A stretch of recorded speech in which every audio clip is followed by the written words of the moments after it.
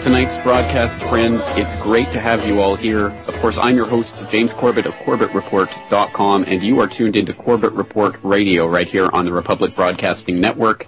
And I'm coming to you, of course, as always, from the sunny climes of Western Japan, coming to you from my palatial home recording studios and blasting out on 1140 KHFX in Dallas, Fort Worth. So it is a small world after all, and wherever you are in the world tonight, I'd like to welcome you to the broadcast.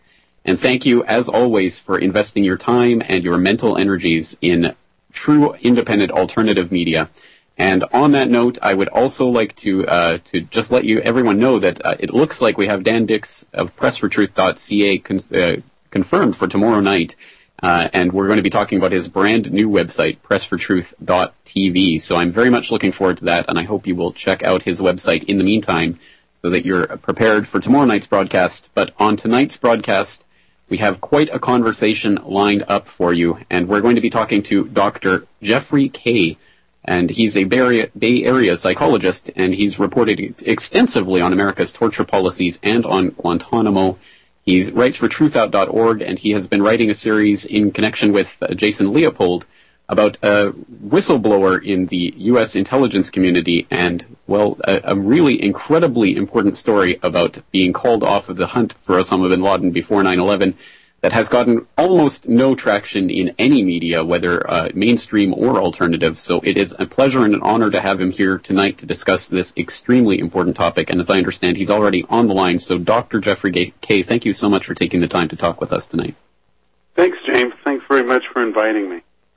Well, it's great to have you here to talk about this incredibly important story that, as I say, has not gotten a great deal of attention, unfortunately, because it is truly a fascinating tale, but it is quite convoluted, and there are some twists and turns and things that people should know about. So I'll direct people first off to truthout.org, where they can find the latest article on this subject about new documents suggest DoD watchdog covered up intelligence units work tracking 9/11 terrorists. And there's a series of articles on this that they can follow from that article. But before we get into the meat and potatoes, we only have a couple of minutes here before the first break. So perhaps we can start by just hearing a little bit about yourself and your own background. Oh, well, I'm a clinical psychologist. I have a private practice in San Francisco, California. Part of my practice, which will lead into the later story, was working, although I don't do as much of it anymore, but working with torture victims through a local agency, Survivors International, that helped asylum case individuals who had come to the United States who had been tortured in other countries, both with psychological treatment and assessments to help them prove their case with the IRS, later Department of Homeland Security. So I did forensic evaluations of torture victims. That's part of what made me very interested, of course, as the torture story grew out of in the early part of this century after the invasion of Iraq. Well, that's exactly right. And as I say, you have done some extensive reporting on the subject of the torture in Guantanamo. And I think that's one of the things that always gets to me about the 9/11 Commission report is that it was based on torture testimony that the commissioners themselves were not even allowed to look at directly. They were only given the summaries of that torture. And then, of course, the CIA destroyed many of the documents related to their interrogations. So it's just a complete mess from start to finish. But tonight we're talking about an absolutely fascinating subject, as I say, and it's quite detailed, so I hope you have your pen and paper ready out there in the listening audience, because we're going to be going through a whirlwind of information about a little-known part of the U.S. intelligence community, the JFIC, the Joint Forces Intelligence Command. So stay tuned, stay right there. We're going to be back after these messages talking to Dr. Jeffrey Kaye about JFIC and the hunt for Osama bin Laden.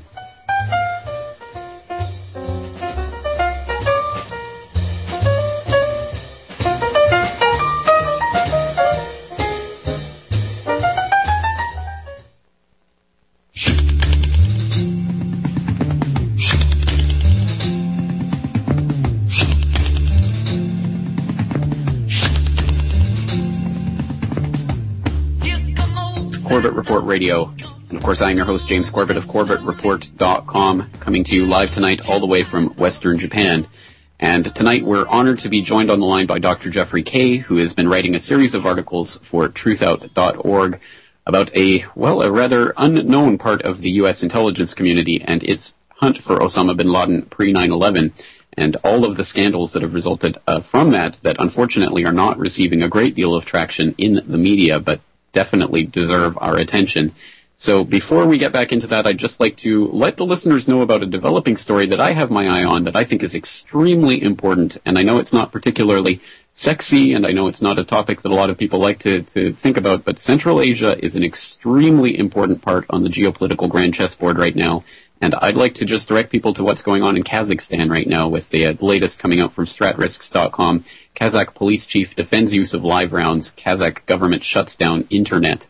And for people who are looking more for the background to this story and what this might all be about, I would direct them to a video report that I did for BoilingFrogsPost.com last week, Spotlight Kazakhstan, where we went through all of this. And lo and behold, I said in the end of that report that this is an area to keep your eye out for as Kazakhstan turns more and more towards China. And all of a sudden, they're having all of these protests and things in their oil cities. So again, it's extremely interesting development. I certainly hope people have their eye on that.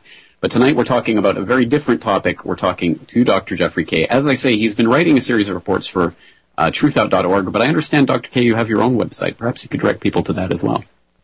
Yeah, I have my own website, which reproduces the stories, of course, on JFIC and 9/11, but also many stories I've been writing for the past 4 years or so, and it's known as Invictus, no relationship to the movie that came out by the same name.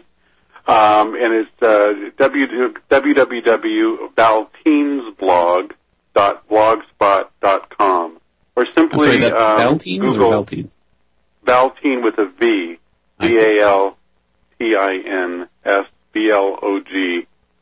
valteensblog.blogspot.com. Okay, excellent. Well, then moving into this story that you've been working on for some months now with Jason Leopold of truthout.org, as I mentioned, perhaps we can start by just getting a handle on some of the characters and some of the organizations here that may be unfamiliar to some of the listeners, like right. the JFIC and this Iron Man whistleblower. So I don't know where you'd like to start with this, but perhaps you could set the table for tonight's conversation with some background on these people. Sure, that sounds like an excellent idea. JFIC, the Joint Forces Intelligence Command, you'll hear me refer to a lot. It doesn't, by the way, exist anymore. Neither does Joint Forces Command. It was, interestingly, well, let me tell you what Joint Forces Command was first, and then it might make more sense. The United States military divides the world up into various command centers. People who read the news may have read about they'll read about CENTCOM, or Central Command, or they'll read about Southcom, or Southern Command, which is, by the way, Guantanamo falls under their purview. Another Pacific Command, or PACCOM. These are the major command centers. Joint Forces Command was the old Atlantic Command, and in 1999, in one of its endless reorganizations that seemed to go on in the Pentagon, they were quite enamored with the idea of jointness, as they call it, and they created Joint Forces Command. And they drew in top officers from different parts of the military services, the Navy, the Marine Corps, the Army, and it had a responsibility for the training of all these joint task forces and the jointness. And they also, interestingly enough, for those who followed the creation of NORTHCOM later, which was North American Command, they had a division known as Civil Support, in which they were also responsible for military operations on American soil in relation to supporting civil authorities under a supposed WMD or terrorist attack. That becomes very important about the organization I'm going to talk about, which was JFIC. JFIC was the Joint Forces Intelligence Command. It was the intelligence unit of Joint Forces Command. And within Joint Forces Intelligence Command was a smaller components, as you can imagine. This is a bureaucratic organization. And they had a division within it, which was known as the Asymmetrical Threats Division. They also called it DO5. And I'll try and not spew out too many acronyms because it just makes people's eyes glaze over. But the main point to remember here is that a small intelligence unit embedded within the Central Intelligence Unit that was this military intelligence command within Joint Forces Command, was a prototype of what we now call the Fusion Center. And they would use all sorts of, they would gather as much information from all the different parts of the military intelligence and civilian, or other governmental intelligence, such as the CIA and the NSA, and they would try and put together all the information and were tasked with trying to understand what was going on with terrorists, where they would strike. And in particular, of course, they had a focus. They were created in 1999, not long before the bombing of the USS Cole. They certainly were fixated on Al-Qaeda and bin Laden and trying to track them down as well. I became aware of this story when looking for some other information. I wasn't really seeking to become a 9/11 investigator. The story just seemed so huge to me, and I had more than my hands full trying to get to the bottom of how the torture was organized in this country, that I came across the fact that there had been an Inspector General's report. This was a Pentagon report to answer the allegations of a intelligence officer, intelligence analyst, whose name was not publicly given, but who the Inspector General report called Iron Man. Why they gave him that name, I don't know. But this fellow Iron Man was a top leader of the Asymmetrical Threats Division within JFIC, Joint Forces Intelligence Command.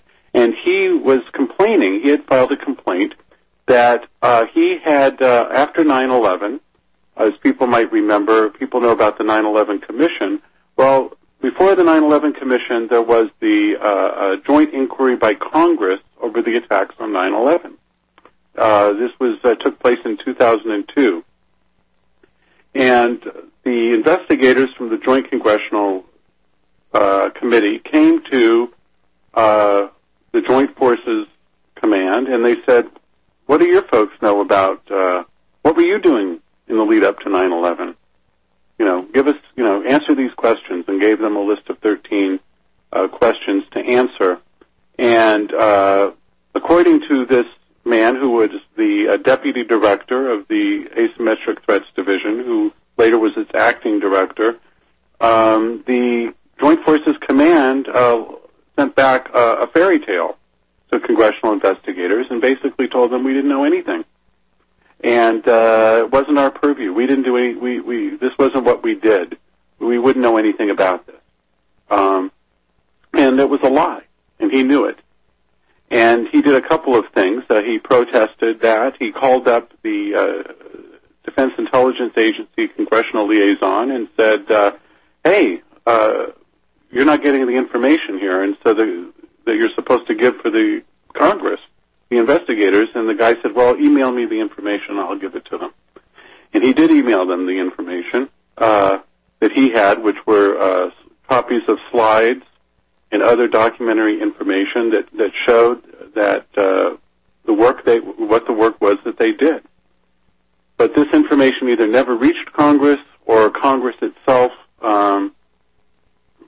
suppressed it, because it never showed up in the report by the Joint Congressional Inquiry, which came out in late 2002, and it never was passed on and certainly never surfaced in the 9/11 Commission report. In fact, if you read either of those two reports, you'll find almost not even more than one paragraph, literally, about the work of military intelligence units involved in having anything to do with tracking terrorists or anything to do with 9/11 at all. Quite a startling fact when you realize that the bulk of the money that this country spends on intelligence goes to the military. And yet, almost nothing has been discussed to this day about the work of the military intelligence units around 9/11, with the exception, the notable exception, of the scandal around the Lieutenant Schaffer's Able Danger. Thank you. With that one exception,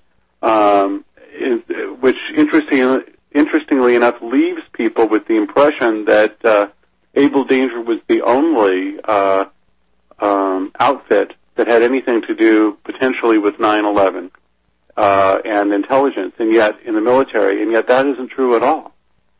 Right, and just for people out there who might not remember the Able Danger story, that one revolved around the Defense Intelligence Agency, and a whistleblower came out afterwards to try to tell the 9/11 Commission about it, called Lieutenant Anthony Schaefer, and he was listened to by Commission Director, Executive Director Zelikow, but it never found its way into the report. So for people like myself who don't have a good grasp on the layout of military intelligence, how does DIA, I mean, is that a completely different section from JFIC? Are they related in any way? No, it's somewhat opaque, and I believe that's on purpose, but the Defense Intelligence Agency, or the DIA, is supposed to be the primary umbrella intelligence agency for the military. If you ever go to their website, there's actually a history that they give, which is very interesting. And the history shows that actually... oh, are you there? All right. Well, we've got the music coming up, so we'll take a break, but we'll be right back with Dr. Jeffrey Kaye right after these messages. Everyone I know goes away in the end. Yeah, my honey, come back. Sometime I'm on a red back jack. Sometime I'm gonna hop in my back. Sometime I'm... All right, welcome back, my friends. You are tuned into Corbett Report Radio, and tonight we're talking to Dr. Jeffrey Kaye, who has been writing a series of articles for truthout.org about a very interesting and neglected part of the quote-unquote intelligence failures in the run-up to 9/11, and it's yet another one to add to the list of the growing and growing list, and who would have thought all these years later it would still continue to grow. But here's another bombshell story that, again, is not getting a lot of attention in other corners of the media, so I'm hoping to shine the spotlight on it today. So again, there will be links in the show notes for today's episode at corbettreport.com/radio, so that you can go and find and read more about this in his various articles. But just before the break, Dr. Kaye, you were making the point about the Defense Intelligence Agency, which had hosted the Able Danger program, which many people have probably heard about, and how that was kind of the umbrella organization for military intelligence. But continue with that. But my main point here is this, that the Joint Forces Intelligence Command, in the chain of command, answered to the Intelligence Directorate at Joint Forces Command. It did not answer, at least in a direct chain, to the Defense Intelligence Agency.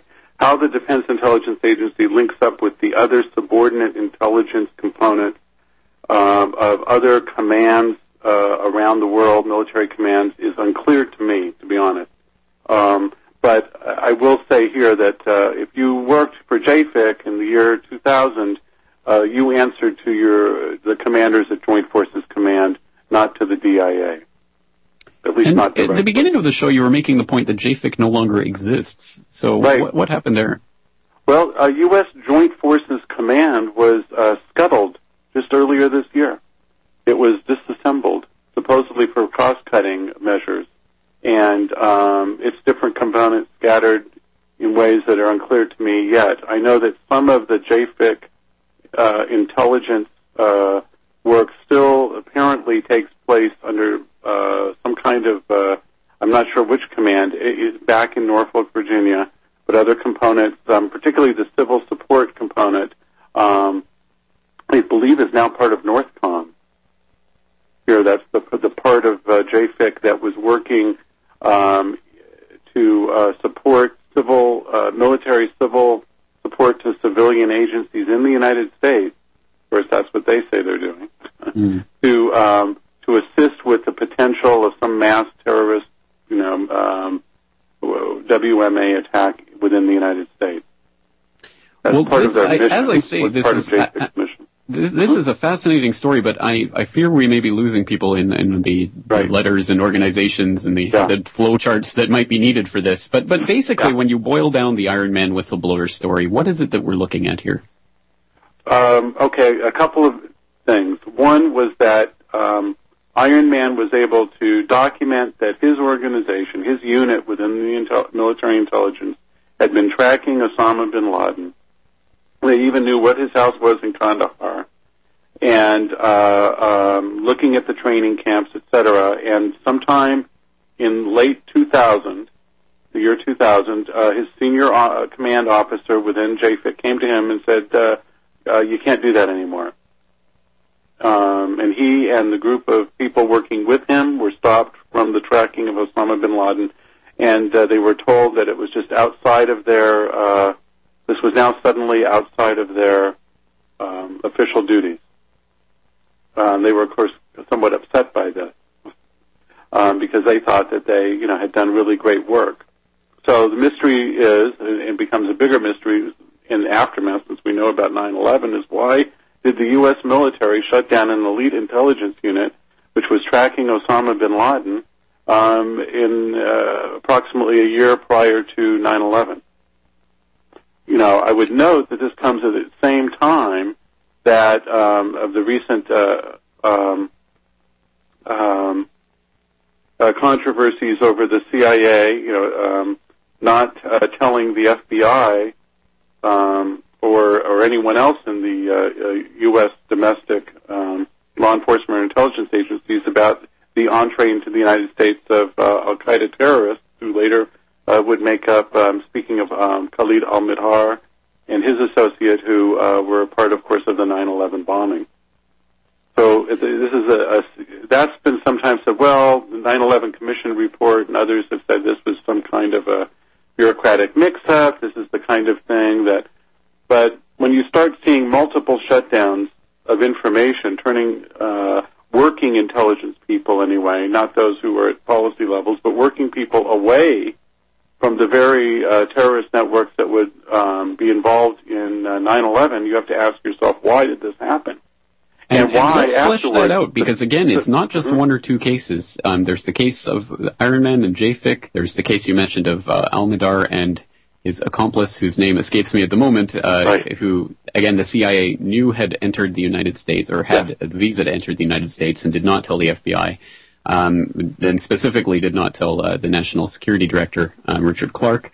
There was the FBI agents who had been trying to warn about the people taking lessons at various flight schools, and they were shut down. There was the people in the FBI who were trying to investigate Moussaoui and trying to get the information out from his laptop. They were specifically denied that request. There was the Able Danger program that was specifically had identified some of the people, according to people within that program, had identified some of the hijackers, including Mohammed Atta.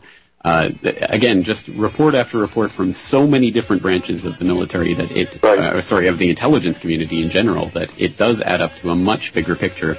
So when we come back, again, let's take a short break, but when we come back, we'll have time to flesh out and go into some real detail about the meat and potatoes of this Iron Man story. And for anyone out there, if you would like to get in on this conversation and ask some questions, you can join us at 1-800-313-9443. That's 1-800-313-9443. We'll be back after this. You're listening to the Republic Broadcasting Network, because you can handle the truth.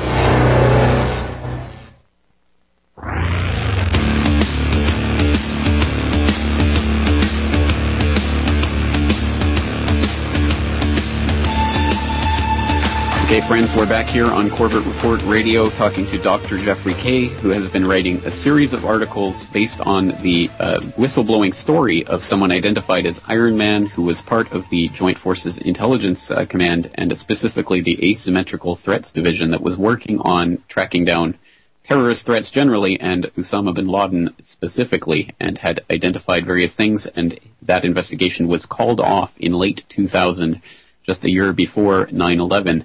And as we were noting before the break, this is, of course, another data point on a very, very large graph showing a really orchestrated intelligence failure, not an intelligence failure per se, but really more of a stand down when you start to look at all of the various points on that graph. But Dr. Kaye, you made the point off air in the break that this is not just important for that particular aspect, although that is important to look at, but that there's another important point to this story. So let's get into that and talk a little bit about who knew what when. Right. In his complaint to the Inspector General, Iron Man, who was the then acting director of the Asymmetric Threats Division, documented or made clear that, and the Inspector General did not deny this, that his group, his organization, had briefed numerous people throughout the military hierarchy and other intelligence agencies on their work, including the tracking of bin Laden.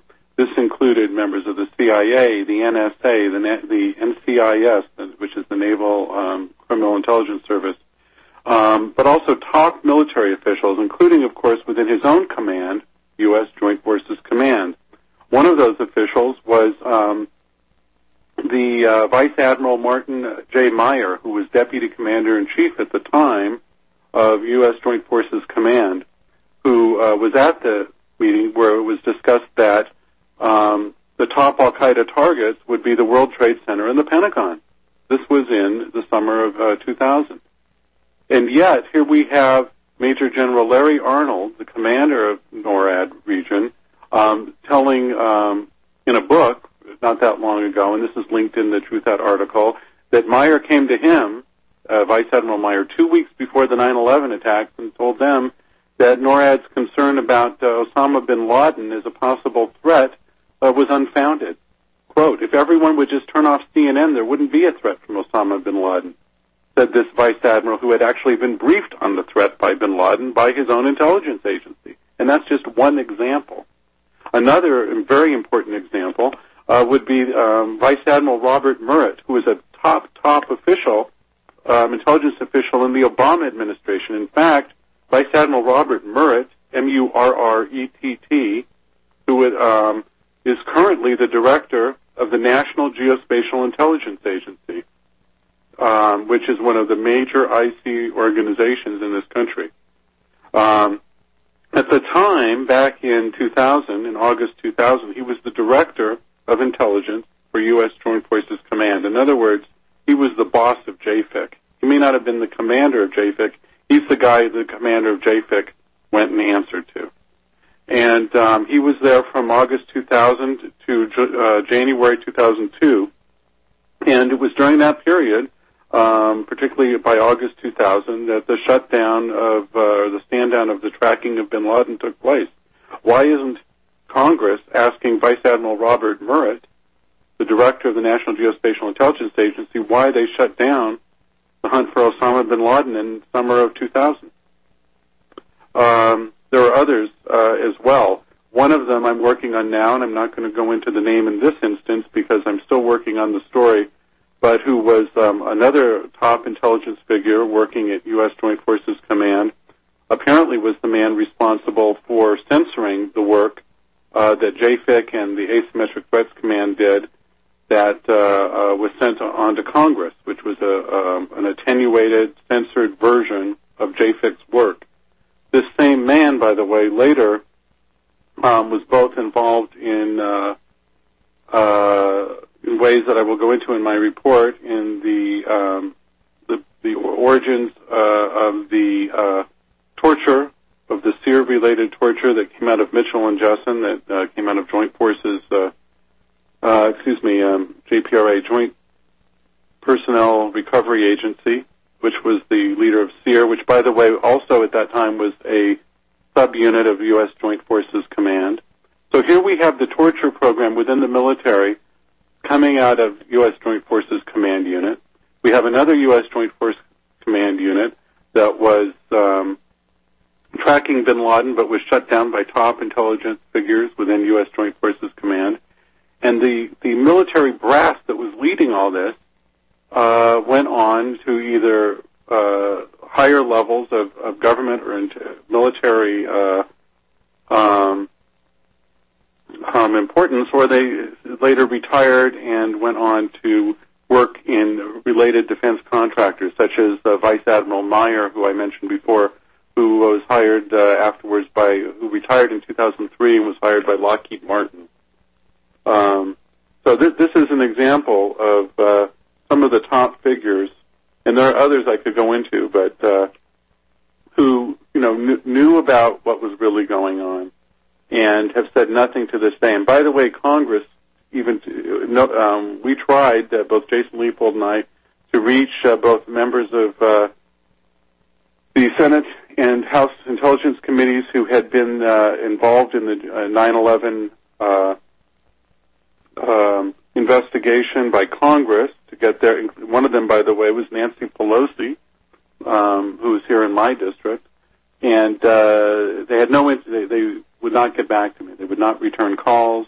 This includes former Senator Graham, who was on the 9/11 later 9/11 Commission, but also was on the Congressional Committee, Senate Intelligence Committee at the time. And even though he's made a big stir about the need for a new investigation and points up the Saudis in Florida, he won't even return calls when it comes to answering questions about why his own committee was lied to.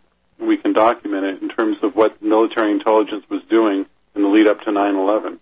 So this is the kind of thing we're up against, the government that's just uninterested and covering up all. So that I'm not going to pretend I know the actual story of 9/11. What I do know is that a lot of things were covered up, and the answers are not being given as to why. And I truly wish I could say that was surprising to hear about the non-reaction from Congress and Senate and others involved in supposedly being interested in actually following this story up. But it's not really surprising to anyone who knows the backgrounds of some of these characters, including Bob Graham, who never bothered to explain why he was breakfasting with General Mahmoud Ahmed on the morning of 9/11. And the FBI's own internal investigation showed that $100,000 was was wired from Ahmed to Atta in the weeks leading up to the attacks themselves. So again, lots and lots of different points to be exploring in all of these things. But it does raise the question, given that we have this documented evidence, I mean, there's nothing to dispute here that Congress was not only misled, but actively lied to by people in the military brass who actively lied about this JFIC division and what it was actually doing. What recourse do we have at this point? I mean, other than just appealing to Congress to sort of investigate their own shady connections, what can people do who are genuinely concerned about this story and what it reveals about the military intelligence and about Congress itself? Well, I think people need first, of course, to educate themselves. They need to read about all of and I think, by the way, you did an excellent job. You posted on 9/11 35 reasons, I think the name of the story was, not to believe in the 9/11 story, at least as put out there, which I thought did an excellent summary of the things you already mentioned in this broadcast, the FBI, Able Danger, our story on JFIC, the CIA, Al-Midar story, etc., is to educate yourself on these things. And then, of course, this country's, if we're going to get to the truth behind these things, is going to need a hell of a lot of public pressure. I don't even know if it would work, because I think that what happens as you look deeply into this is that you see two things. One is that the powers that be the institutions we have are perhaps hopelessly corrupted. And number two, that this goes back much farther than one would care to think. One could go back and look, to begin with, at the initial World Trade Center bombing, around which lots of questions still exist.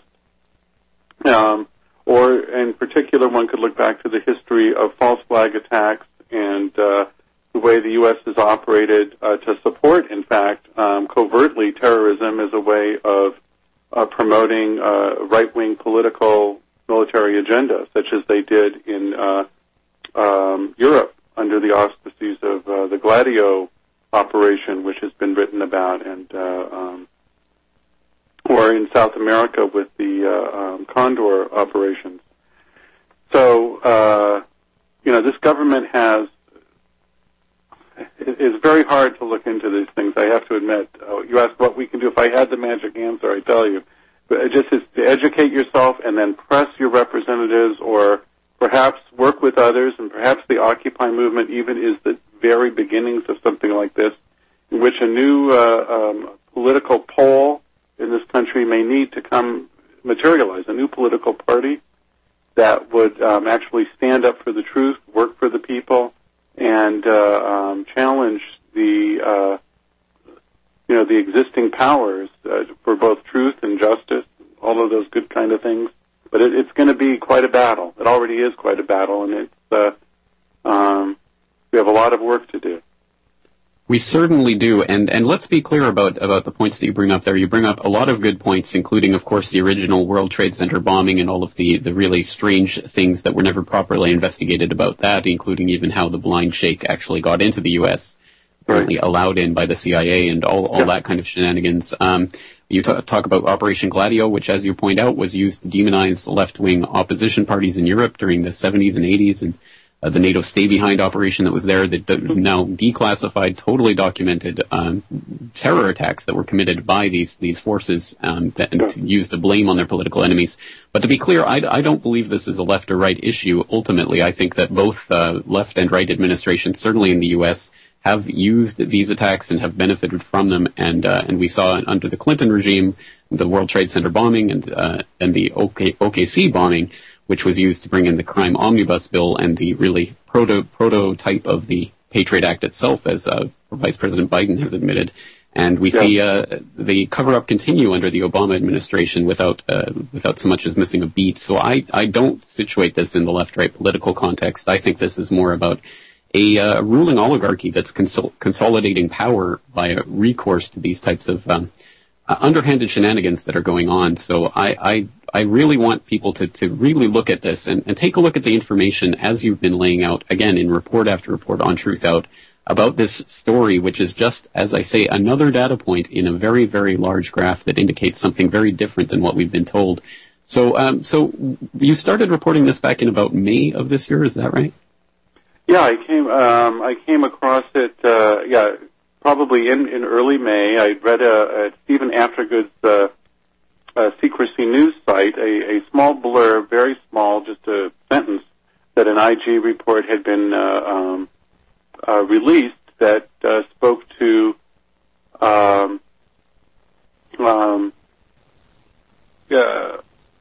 the review of Joint Forces Intelligence Command's response to 9/11.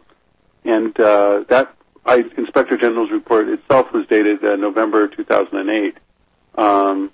It took what had brought that about, of course, was Iron Man's own request for that document and his own Freedom of Information request for certain documents which he had already but couldn't release. This guy is makes him also different than some of the other whistleblowers, is he's still working in the intelligence community. I can't be sure, but I believe he works even currently for the Defense Intelligence Agency. I don't know that for a fact, but I believe the document, the Inspector General's report, has him working with the DIA as of 2008. And he has never released anything of information to me or anyone that he didn't already get declassified himself. So that is remarkable, especially considering the way Lieutenant Colonel Anthony Schaefer was so thoroughly demonized in the wake of his coming out about the 9/11 Commission and their cover-up of Able Danger. I think it seems to me this person's career would be in jeopardy for bringing this information to light. Well, it would seem that way to me too, and perhaps for all I know it is. I can't say we sit and have a bunch of personal conversations. But I got the impression anyway, and this is maybe me reading between the lines, that he represents a group of people. He said at one point, there are people that, we would like to be able to speak to Congress if they would ask us, right? That there's a group of people who, within the intelligence community, and this shouldn't really be a surprise to anyone, knowing that probably most that we have that's been leaked out, outside of what, say, the ACLU or a few other organizations have gotten via the Freedom of Information Act, come to us thanks to leaks from within, most likely, the intelligence community or military itself. That's how we found out about the Seer torture. That's how, most likely, someone within the intelligence community, I guess it could be the Department of Justice, leaked the first OLC memos on torture. And so there are people who know. In fact, Iron Man was asked, and actually he said at the end, he had a good friend who he worked with, who was in Asymmetric Threats Division, Kirk von Ackerman, who I believe at one point became the acting deputy chief of, and he was the man who had worked a lot of the intelligence and had in fact figured out that the Al-Qaeda's main target in the United States was the World Trade Center and the Pentagon. And von Ackerman left the military for reasons that are unclear and went and worked for a contractor in Iraq in the early days of the Iraq War, and then was just disappeared off the face of the earth. His death, or his missing, he's presumed dead, is one of the great mysteries. He's the longest missing American in Iraq, although not many people know his name, Kirk von Ackerman. But in any case, he makes clear that he is haunted by what happened on 9/11. That when 9/11 comes, it was it's something that haunts him. Let's put it that way. And he worked with people who now perhaps are dead or whatever, as he said, he wants to be able to explain to this dead man's children what their father foresaw.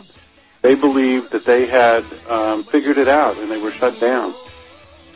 Exactly right. Well, as we know, there are good people working on all of these cases in so many different agencies, and the orders often come from higher up, as they did in this case, to shut down the investigations. So on that note, let's take a short break. We'll be right back again after these messages.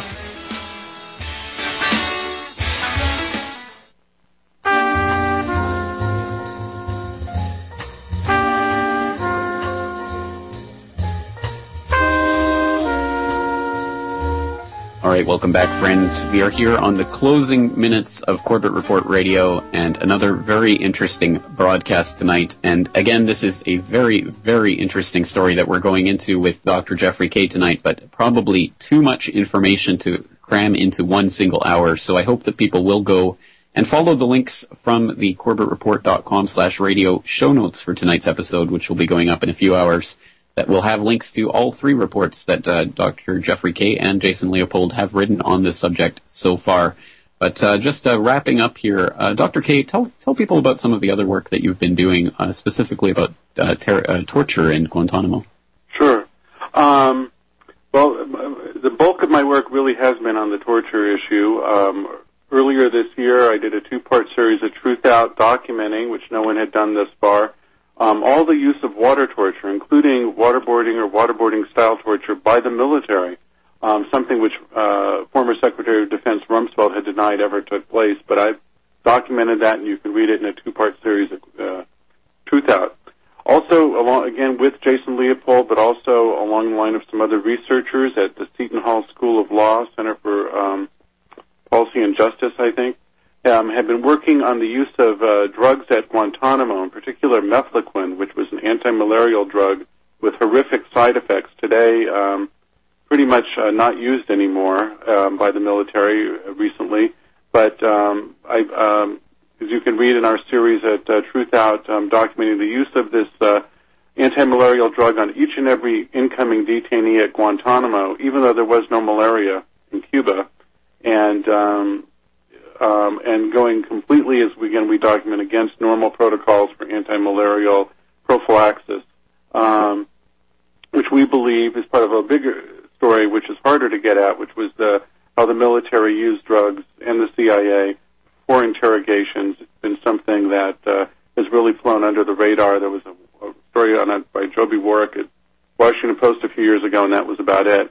And finally, I've been writing for literally since 2006 when it came out to try and educate people about the fact that the Army Field Manual, which is put forth as the sane alternative to the CIA's crazy waterboarding, enhanced interrogation, torture, in fact, has within it, in its Appendix M, and also throughout the other parts of the manual, in fact, it itself encapsulates a kind of torture program that relies on sensory deprivation, sleep deprivation, solitary confinement, and some other things, including the use of drugs. And I've written numerous articles about that. And I really encourage, if there were one thing besides 9/11 people walked away from this with, which was to go to Google immediately and Google Appendix M, Army Field Manual, and become educated, as I said, which is one of the most important things, to break down the government narrative about this so-called humane interrogation, which in fact has not taken place in this country. And it's important that people know that. Exactly right, and it is an issue that, again, has really fallen off the radar to a large extent, and people just aren't talking about it nearly enough, I think, given the magnitude of the information. So I certainly hope that you will join us again in the future to talk specifically on that issue, and also to talk about your future reporting on the issue that we've been talking about tonight. And again, you are working on breaking even more information about this, and do you have an estimated time on that new report on this information? Well, we're not going to, sometime early in the year, perhaps January, February, perhaps at the latest. All right, excellent. Well, we'll be looking out for that, and I will let the listeners out there know once that's been posted. So, Dr. Jeffrey Kaye, thank you again for your time tonight. An absolutely fascinating conversation. And as I say, we will be talking to Dan Dix of PressForTruth.tv tomorrow night, so please go and check that out beforehand to get ready for that conversation. And on that note, I will leave it there. So thank you again for listening, and please take care.